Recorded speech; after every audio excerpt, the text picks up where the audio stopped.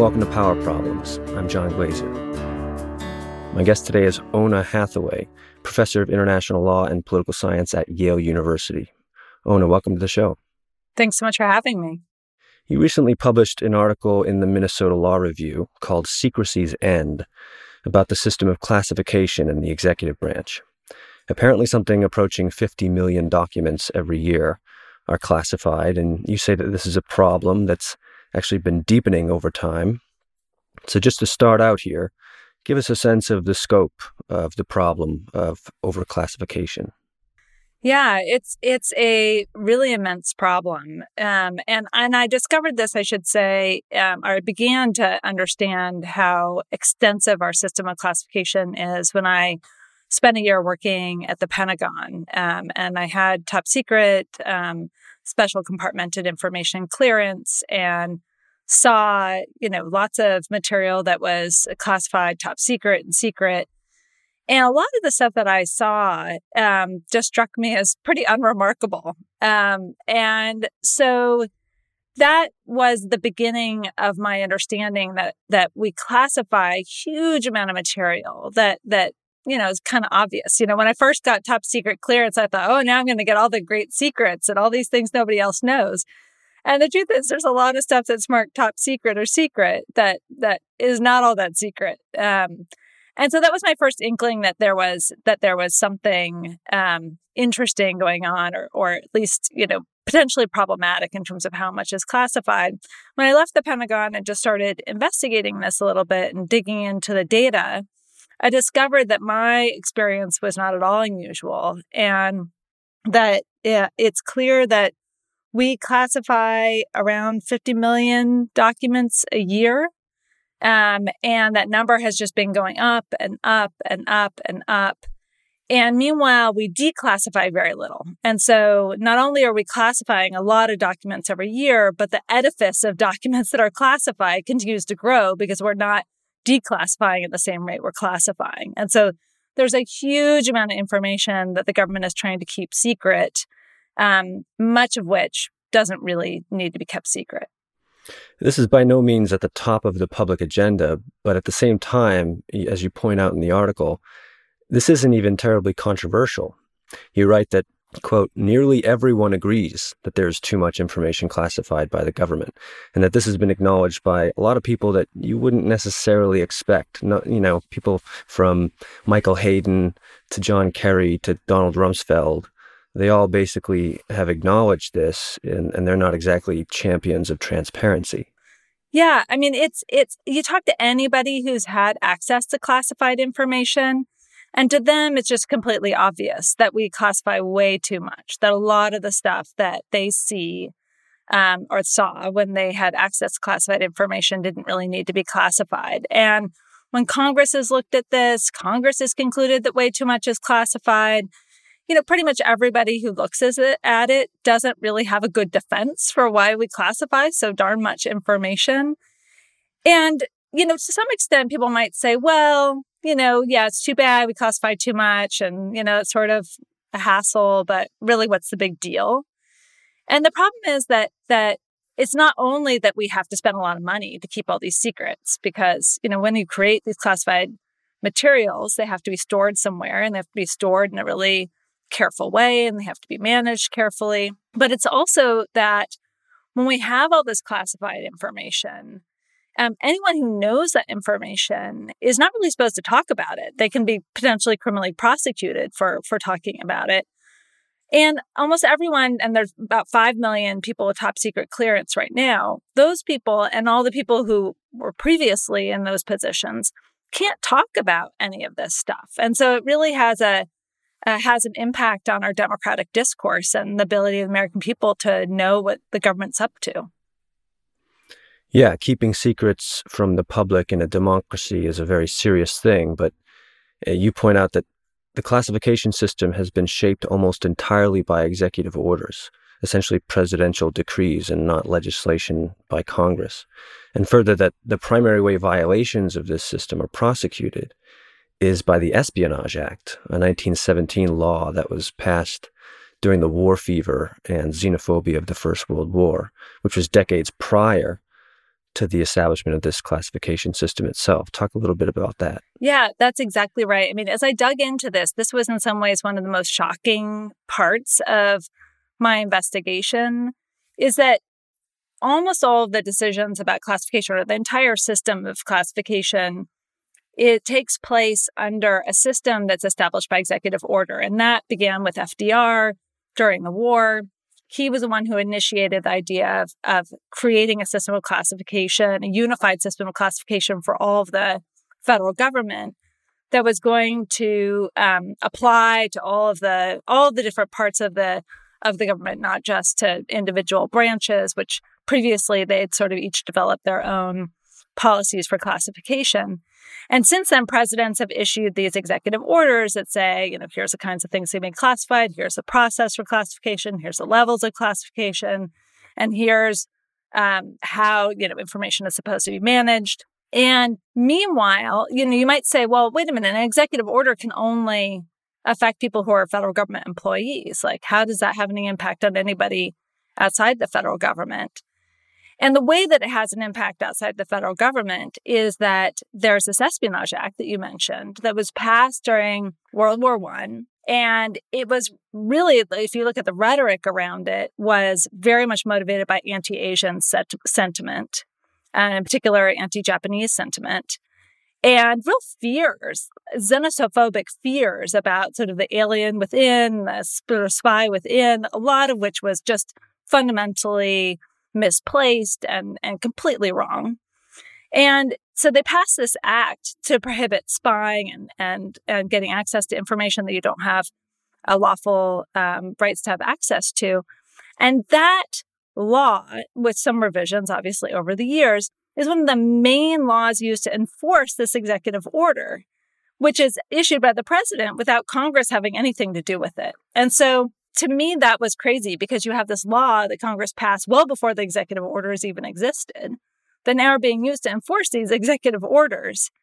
And then meanwhile, Congress itself is even being caught up in this mess, because they sometimes want to be able to declassify classified information. For instance, when the Senate investigated the program of torture and wanted to issue a report that included material that had been classified, they were basically told they couldn't. They couldn't issue this report on torture because it included classified information, and the executive branch was the only one that could make the decision about whether to declassify it, and that staff could potentially be criminally prosecuted for putting that information out there. So it really creates this conundrum and something that's really at odds with our idea of what a democratic system ought to look like. We'll come back to that Senate Intel Committee report soon, but first, something about the how of this classification system. Officials determine how to classify something according to language like unauthorized releases could be expected to cause grave damage or harm and so on. And from what I know about how policymakers talk, they don't necessarily have the best barometers about what could cause grave harm or damage in that sense. Explain who decides what information is classified and according to what standards and all that kind of stuff. Yeah, so there's kind of two groups of people who can make decisions to classify material. So there's a group that are original classification authorities. So they're the ones who can make some initial decisions about certain kinds of information that has to be classified. And then there's a second group, which is derivative classification authorities. So people who have access can make derivative classification decisions. So that is anything that derives from information that was originally classified is derivative classification. So just to give my own experience, I had the ability to do derivative classification when I was working at the Pentagon. So that meant if I was working with material that was classified, and I was, say, writing a legal memo that included some classified facts in it, I would classify that memo at least at the level that the information that I was using in my memo was classified at. So if I was basing it on a top secret briefing that I'd had, then my memo had to be top secret. But it's also the case that when you're making decisions like this and you're somebody who's working in the government who has derivative classification authority, there are a lot more people with derivative classification authority than original classification authority. There's millions of people with derivative classification authority, a fairly small number of people with original classification authority. When you're making that decision, you're somebody sitting at the desk.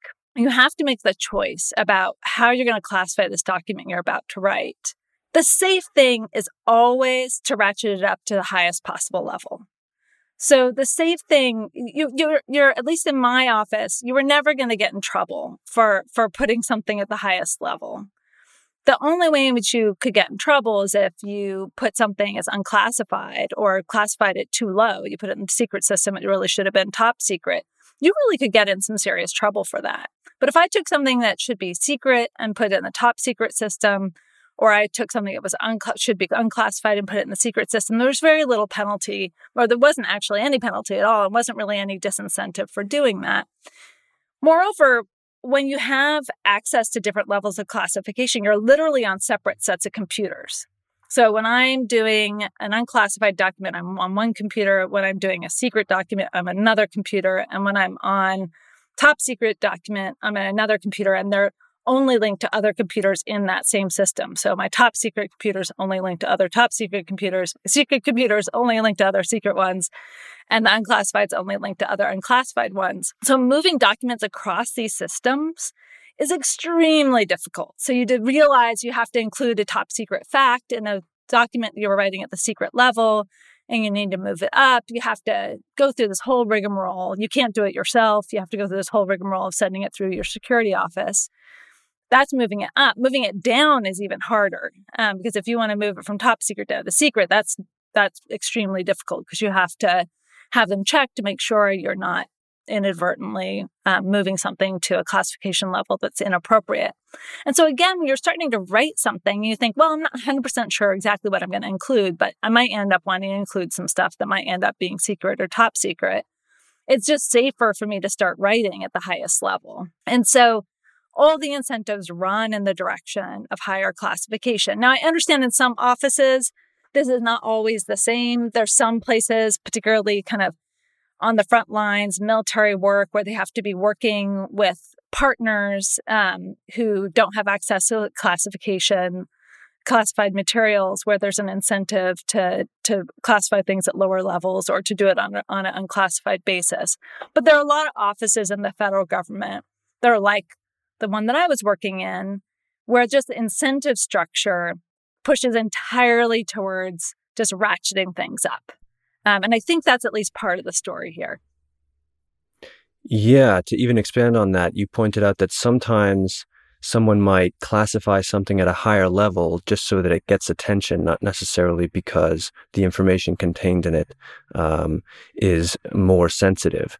There's even some kind of, maybe you can explain this, mathematical model, which suggests that the basic structural features of the system create a kind of unavoidable, I think you called it a gravitational pull towards higher classification. Yeah, that's exactly right. So there's a model that basically shows that when you have a system that has these different levels, like the top secret system does, just mathematically, it gravitates towards everything being the top level of secrecy.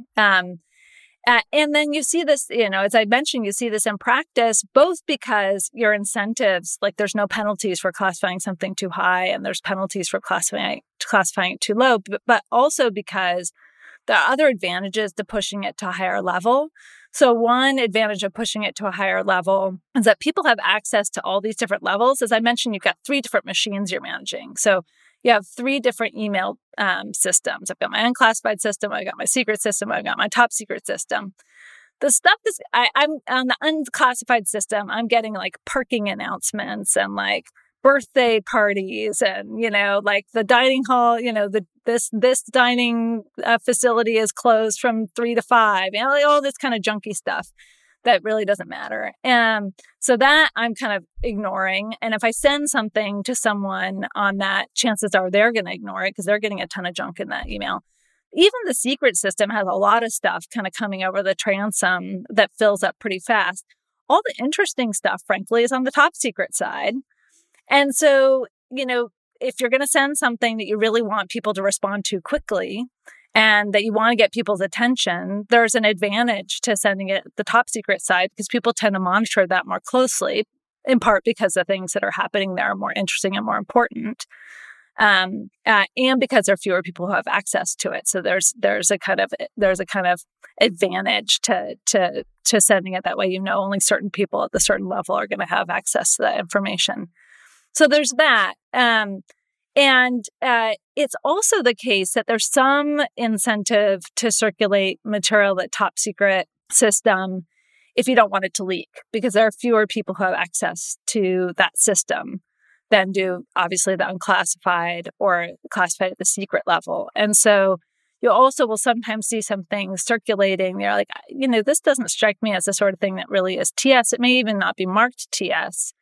But, part of the reason that it's circulating on the top secret side is, it's something that's politically sensitive, that doesn't necessarily, they don't necessarily want to have leaked. And it's a way of confining the number of people who potentially can have access. You can't forward anything that comes over the top secret system. You can't forward outside of that system. The only thing you could do, I suppose, is print it out and walk it out. But then that is definitely a criminally prosecutable offense. So there's a lot of incentives, a lot of good reasons for people who have access to all of these systems to want to push it to the highest level. Now, I will say that there's some of this is partially distinctive to the Department of Defense or to offices that have easy access to all of these classification systems, because there's people in my office and in offices like it at the Department of Defense. You have pretty easy access to a SCIF, a sensitive compartmented information facility, which is what you need to have access to access top secret material.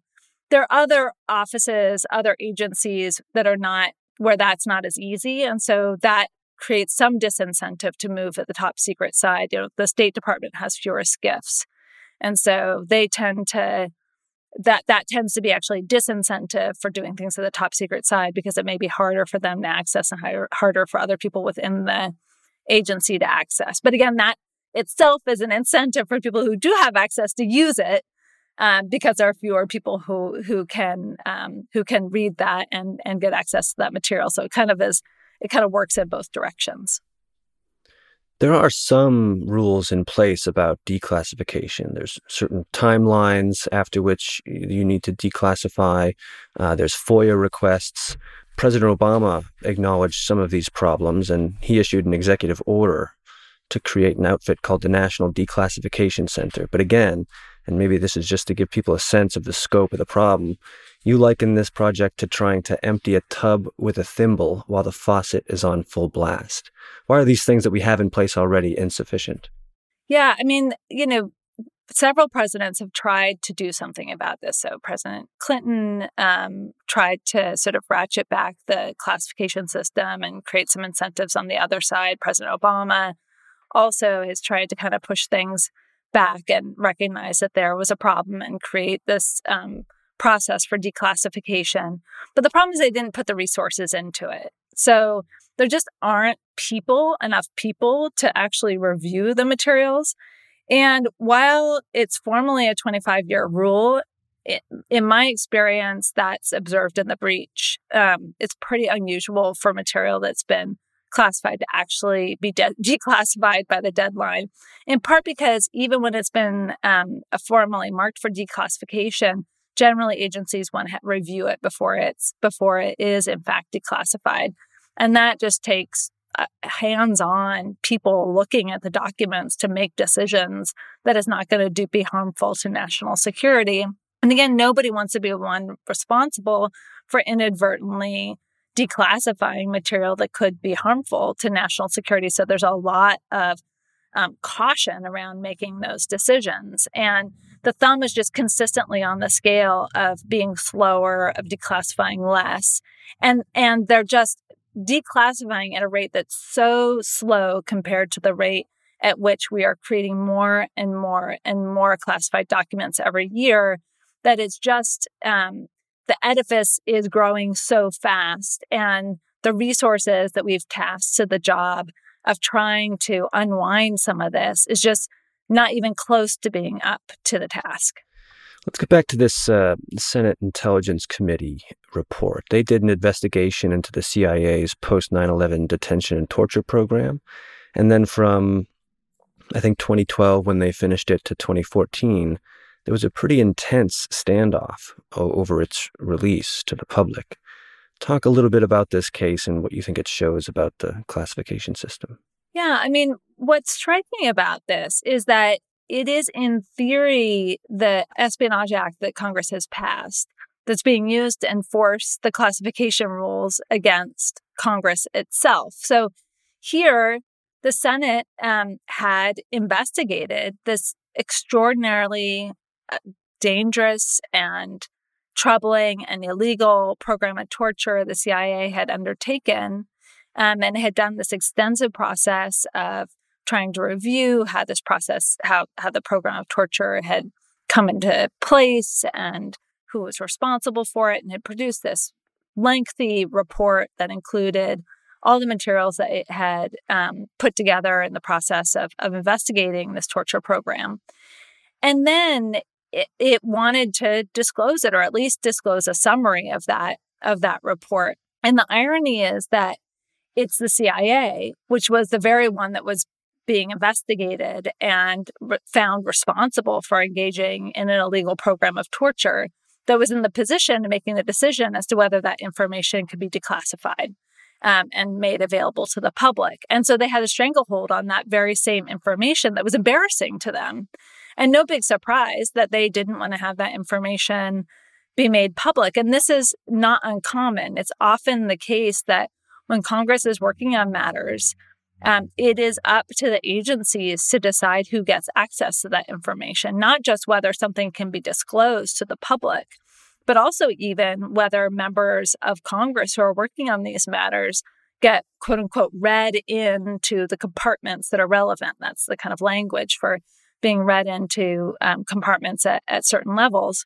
And so the executive branch has a position that it is always the agency that originally classified the material that has control over whether it gets declassified.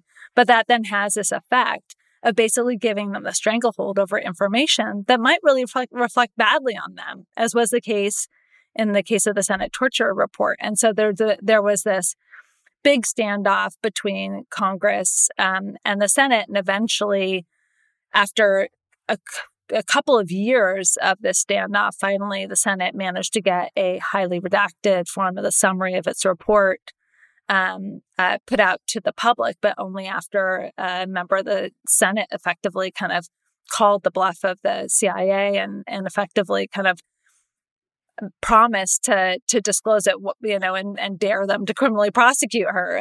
So it was a pretty telling example of how hard it is to give information on something that's a real matter of public concern. That is, how did the U.S. government engage in a program of torture in clear violation of domestic and international law? Like, that is the sort of thing the American public deserves to know something about. And the fact that a report like that could be held up for years by the very agency that was responsible for it is really problematic. When it comes to enforcement of violations of this classification system, you point out that the courts pretty much always defer to the executive branch. They don't really scrutinize whether or not something has been properly classified. Why not? Yeah, that's right. I mean, basically what they do is they take the Espionage Act, which effectively says that it's criminally prosecutable to release information that might do harm to national security, and they take the fact that something was classified as evidence that it would meet that standard. Now, the problem is that things might be improperly classified, or something might be classified top secret or secret that, really doesn't need to be. And I mentioned in the article an example of a top secret Christmas card. There's like lots of stuff out there that really shouldn't be classified secret. But the government basically takes the fact that it has a classification marking, or the courts take the fact that it has a classification marking as evidence that it would do harm to national security to disclose it. And the person who disclosed it should have known that that was the case. But again, because we have so much stuff that's classified and so much stuff that really doesn't, if you look at it, wouldn't do any harm to national security, that deference becomes really problematic. And it means that the courts are kind of giving up any kind of independent judgment about whether something might actually do harm to national security. Now, why do they do that? I think they do that in part because that's what courts have been doing. And so there's precedent that's been set. And so they're following the precedent of courts before them. But I think they feel a little uncomfortable about making decisions about whether something would do harm to national security. They don't feel like they have the capacity to render that judgment. And it's easier to defer to the executive branch on that matter. But again, then that just gives the executive branch such an incredible amount of power. And I think the courts sometimes underestimate their own capacity to make these judgments. But I think that's, explaining why. I think that's why. I think they just prefer, courts don't trust their own judgment on these matters. And so therefore are willing to defer to classification. And frankly, in many cases, they haven't worked with classified material enough to have a good sense that actually the fact that something has a classification marking really doesn't tell you much at all about what impact it would have on national security if it was disclosed. There's also a problem with selective enforcement. So really, I think if anyone is out there who's reading the top 3 newspapers, Wall Street Journal, Washington Post, New York Times, someone on the national security beat is probably grabbing a quote or a piece of information from some anonymous source that includes classified information. And this is a daily occurrence. It's a matter of routine. But then somewhere along the line, if someone violates that same rule, they can be pursued in a selective way for basically political reasons. This is one of the things that really is troubling about the way the system works, is you classify tens of millions of documents a year that include information that's not all that different from what's, publicly available on the internet, that you could read yourself in a story on the internet. And then subject everyone who has access to that information potentially to criminal prosecution if they disclose that information. And sometimes they leak stuff knowing that it's classified, and they call a reporter, or they have a conversation with a reporter, and they know that what they're doing is disclosing information that they shouldn't. But sometimes, formally, if you look at the way the Espionage Act is written, if you talk about something that you read in a top secret document, but you also read in the New York Times that morning, and you have clearance into that program, and then you talk to somebody who doesn't have clearance into that program about that same material, in theory, you could be prosecuted.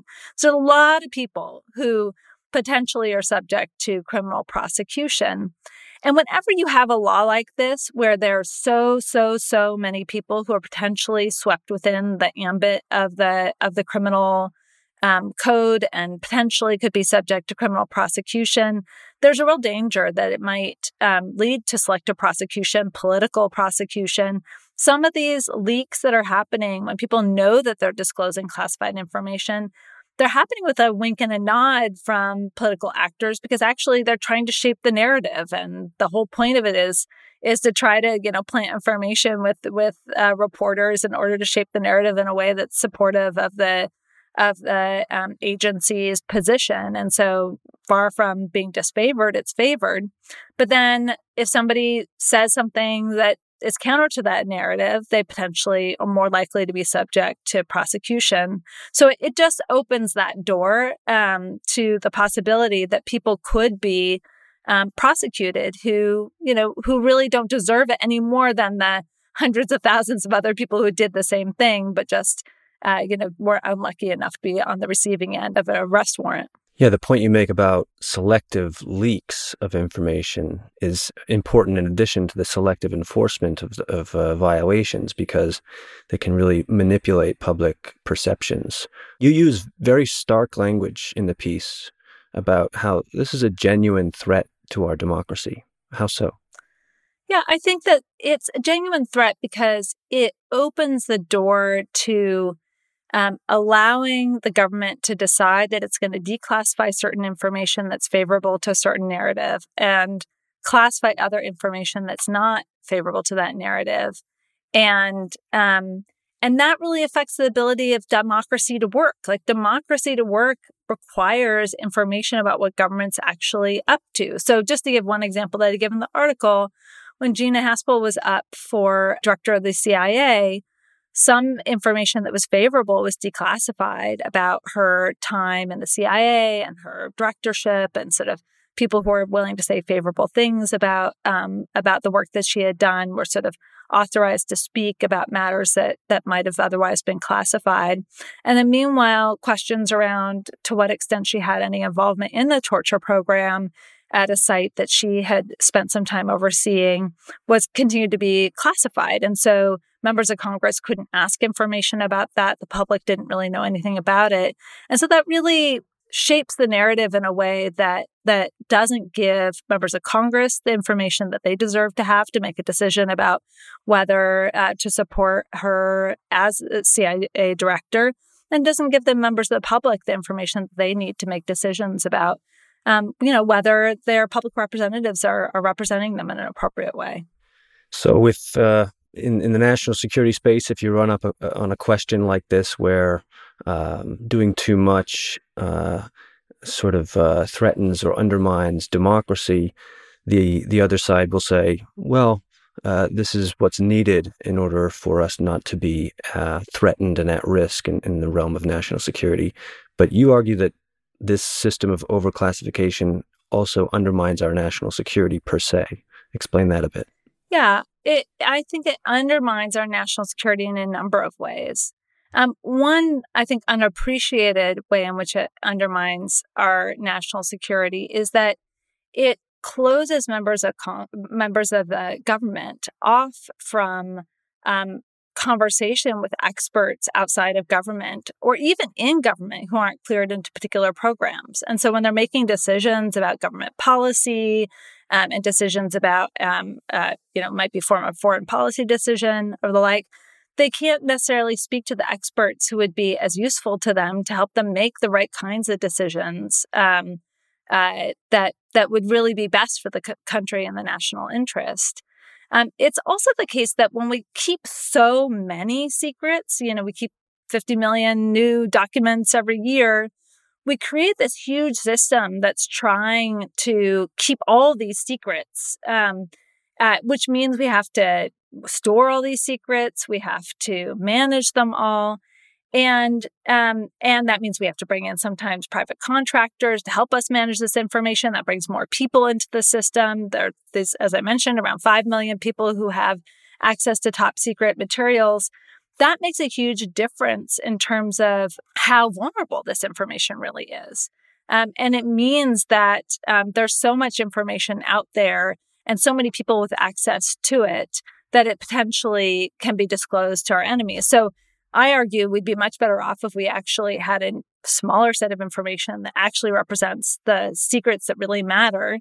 And we invested the resources in keeping that material more confidential and actually be able to better protect the secrets that matter rather than trying to protect a whole lot of secrets that really don't. Yeah, that leads to the next question, which is what can the government learn from private business practices about keeping secrets?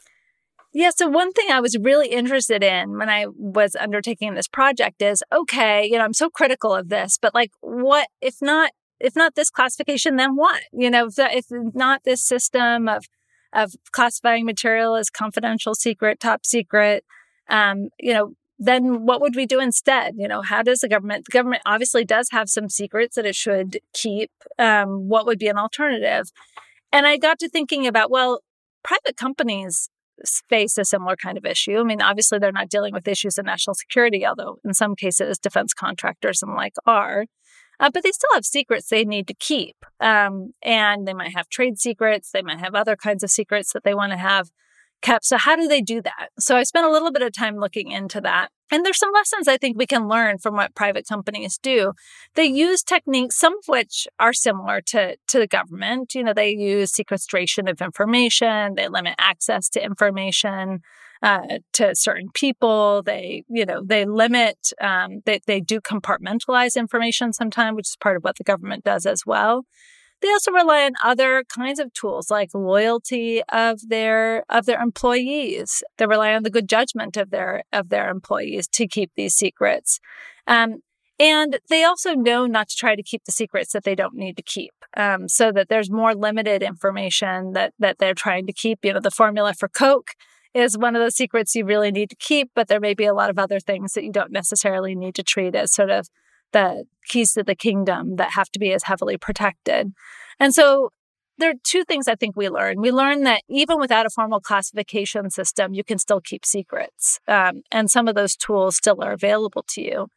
We also learned that getting rid of a classification system isn't necessarily going to solve the problem, because there are going to be needs to create some of these techniques no matter what. You're still going to want to have administrative penalties for employees who behave badly in terms of handling information. That's something that private employers as well as the U.S. government uses. You're still going to have some criminal penalties for really intentional disclosure of secrets. Again, that's both the private and public sector have access to that. So you're going to limit information flow and access. So these are all things that you're going to be doing either way. And so what I think we ought to think about doing is restricting that system, limiting it, narrowing it, so that we're not trying to keep these vast hordes of information that, again, in the private sector, they don't try to keep. They try to keep a much narrower set of secrets. And then thinking about how do we keep those secrets and actually keep them effectively and well. Okay. I view national security policies in general as being very resistant to change. I think even presidents have a difficult time turning that ship of states, so to speak. And we've talked about how for anyone with a clearance, there's huge incentives to classify and also keep this classification system. It enables them to manipulate things. It enables them to keep secret information that doesn't make them look good. So how do you think about shifting the incentive structures and pushing forward some kind of reform ideas that might fix this? Yeah, I think that one thing we need to do is just recognize the problem and be a little bit more upfront about confronting it. I make a set of very concrete reform suggestions. I ultimately decide or suggest that kind of throwing the system out altogether isn't the right way forward, but that we can make major modifications that would make a big difference. So one that I propose is automatic declassification of all information that's more than 10 years old, unless it's related to nuclear secrets, so things that are covered under the Atomic Energy Act, or relates to intelligence sources that are still alive. And create a default assumption that those things are going to be automatically declassified and allow agencies to challenge that declassification, so that if they think there's a good reason to keep a secret for longer than that 10 years, that they can make a case, and that the board that would make a decision would not just be a board made up of executive branch employees, but that it would include some people from outside government as well. And the thought here is let's flip the default. So the default would be flipped from we're just going to keep everything secret until we decide to declassify it to we're going to declassify it after 10 years unless you have good reason to keep it secret. And that creates a real incentive for government to actually invest the resources in this process that it needs to actually make those decisions. Because if it's government that wants to make the decision to keep things secret, and if a decision is not made, the default is that it's going to be declassified, then your incentive is to have a system that's up to date and working and keeping up with it, because otherwise that information is just going to be out there. So as opposed to right now, there's just very little incentive for government to invest the resources that it needs to make the decisions, because as long as it's not making a decision, things just stay secret, which is kind of how it prefers. So that's the first thing. The second thing that I would do is we've talked about the Espionage Act, which is one of the key criminal statutes, but there's a whole mess of statutes that deal with inadvertent or advertent disclosure of classified information. And among other things, the way the Espionage Act is written, it potentially sweeps within its ambit even journalists who are disclosing information in the public interest. And so another set of recommendations I would make is to rationalize, narrow, and clarify the criminal offenses for disclosure of classified information to make it really explicit that journalists who are just doing their jobs and acting in the public interest don't fall within its ambit, and make clear what kinds of offenses are actually subject to criminal prosecution and which are not. And then a third thing that I would do is that process that I described earlier of how easy it is as an employee to choose to classify something at the highest possible level is because of the incentives that exist in the government, and that there's very little incentive to set things at lower level, to declassify, to write something initially on the unclassified system as opposed to a classified system. And I think we could do more to shift that incentive structure to create incentives to actually discipline employees who excessively classify material, to at the very least notify them if they're out of whack with their colleagues at the similar level. Here and elsewhere, we might be able to be aided by AI and other kind of data collection processes for analyzing kind of who's an outlier, who's excessively classifying material, and whether things are properly or improperly classified. And I think just thinking about how do we shift the structures such that there's an incentive to people to think twice before they classify something. It could even be something as simple as right now, when you classify a document, there's a little drop-down menu, and you can decide which one of these kind of entries you put in. Do you put the lowest level and it's declassified relatively quickly, or do you ratchet it all the way up to the highest possible level? You could include something that if you put it at one of those higher levels that requires you even just to write a very short explanation. Just, do you want to put this top secret level, longest period before it's declassified into the document? You have to explain yourself. Even just 2 or 3 sentences. Create a little bit of friction to making that choice. Even things like that could create incentives for people to think twice rather than just reflexively put things at the highest level. So I think just thinking more systematically about how to create a system that's more open, where transparency is more of a priority, and where we're recognizing where the source of the problem is coming from and trying to respond to that. One of the through lines in your article is the point that Congress has kind of systematically deferred to the executive branch and kind of skirted its responsibilities here. But presumably you envision these types of reforms coming from the legislative branch. So I know this is a tricky question, maybe beyond your remit, but how do you square that circle? It's a great question. This is always the problem. The smart money is always on Congress doing nothing and not acting and not responding. Some of the stuff could be done by an executive branch on its own, though I wouldn't expect that to happen anytime soon.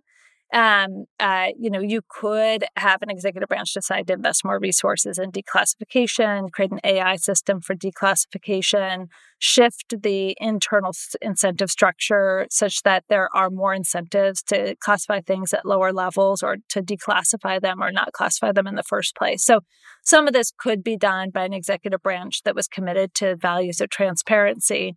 But it's true that some of this, like, for instance, reforming the criminal law statutes that relate to this is the sort of thing that Congress is going to have to be involved in. And, there's a real question, like, is Congress capable of acting? Is it willing to do something about this? I guess there's reason to think that they might be.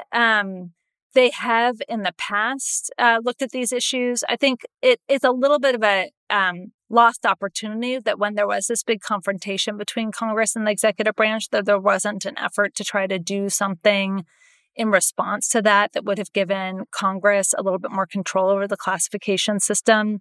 And I think if we can think about having some proposals in place for the next time something like that happens, that can create a window of opportunity for making steps in the right direction. I think it's also the case that the executive branch is getting to a point where the system is kind of unmanageable, where there's so much information that they have to keep control of, that it's almost beyond kind of reason for them to be able to manage that information. And so there is a little bit more openness, I think, to the thought of maybe we should reduce this edifice. Maybe we do need to find some ways to look forward and come up with a system that doesn't entail creating so much classified information. I think if you had an executive branch on board with these kinds of reforms, it would be much easier to get Congress on board as well. And I think it's also the case that it's traditionally been framed as a kind of civil liberties issue and not so much as a national security issue. And part of what I'm trying to do with this article is say, this is a national security issue. It's not just a, civil liberties issue. It's not just a good governance and democracy issue, although it is those things. But it's also that if you care about national security, this is something you should care about fixing too. To kind of put national security on the reform side of the ledger, not let it remain on the anti-reform side of the ledger, where people tend to think of it as lying, and make the case that there are real national security reasons for wanting to address this problem, not just concerns about democracy, access to the public, and the like, which are real and are important, but aren't the only things that matter here. Oona Hathaway, thank you very much for taking the time to talk to us. Thank you so much for having me. It's been a pleasure.